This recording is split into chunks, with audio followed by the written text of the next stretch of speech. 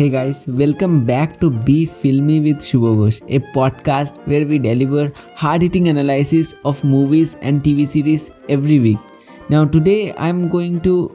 No, don't change the reality. Now today I'm going to review the WandaVision. So grab your snacks and sit back and listen to this amazing podcast.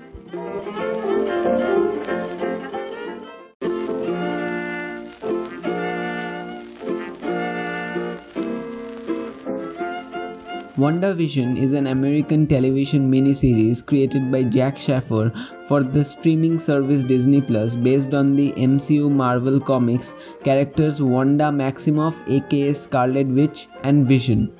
Set in the Marvel Cinematic Universe, it shares continuity with the films of the franchise and takes place after the events of the film Avengers Endgame. WandaVision was produced by Marvel Studios with Schaffer serving as the head writer and Matt Shakman directing.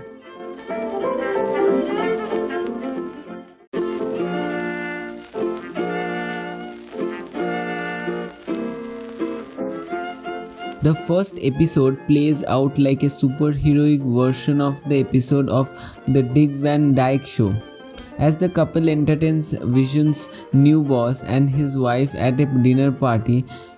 Kathryn Hahn shows up as their bassy nosy neighbor Agnes.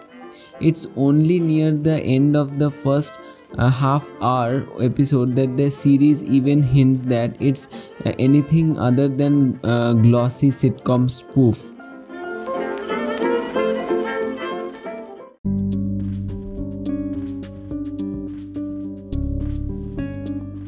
The next two episodes follow in much the same pattern, each jumping ahead a decade in the sitcom valley.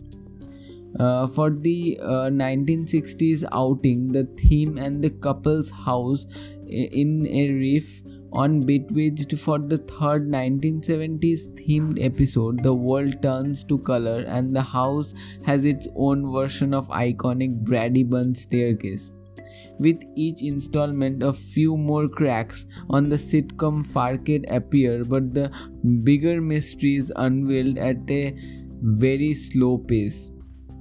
In the second episode, Tennessee Paris is introduced as a mysterious neighbor, Geraldine.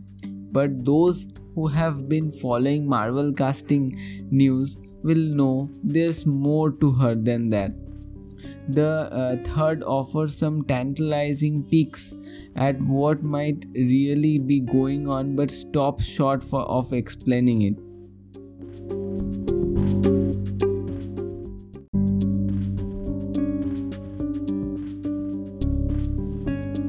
Now I will like to give you a glimpse of episode 4 and episode 5.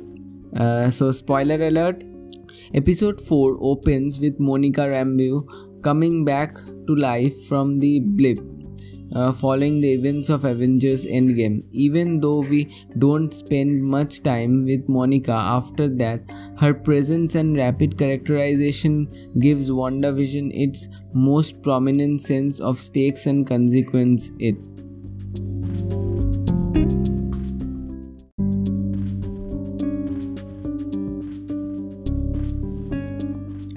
The fifth episode of WandaVision is big not only for the show itself but also changes everything for Marvel Cinematic Universe, and here's why. The fifth episode of WandaVision not only tells us about Wanda as the most powerful superhero to take down Thanos by herself, not only does it give reference of Captain Marvel, but also it leaks a major spoiler regarding the multiverse by exposing X-Men Quicksilver in MCU, and that's really amazing.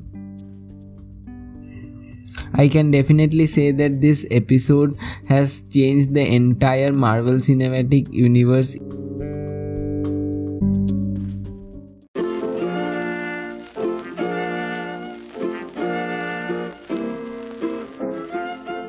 The show's attention to detail for the decade used in each episode is incredibly intricate, all the way from the wardrobe to the set design.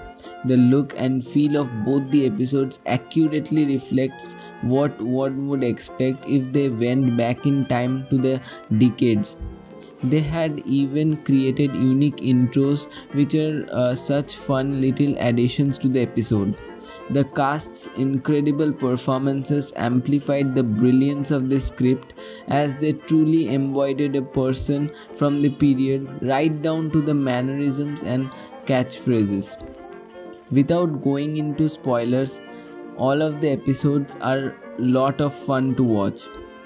It was also great to finally see two characters that haven't had much spotlight in MCU take center stage and come into their own. It will be interesting to see how the mystery unfolds over the remaining 5 episodes.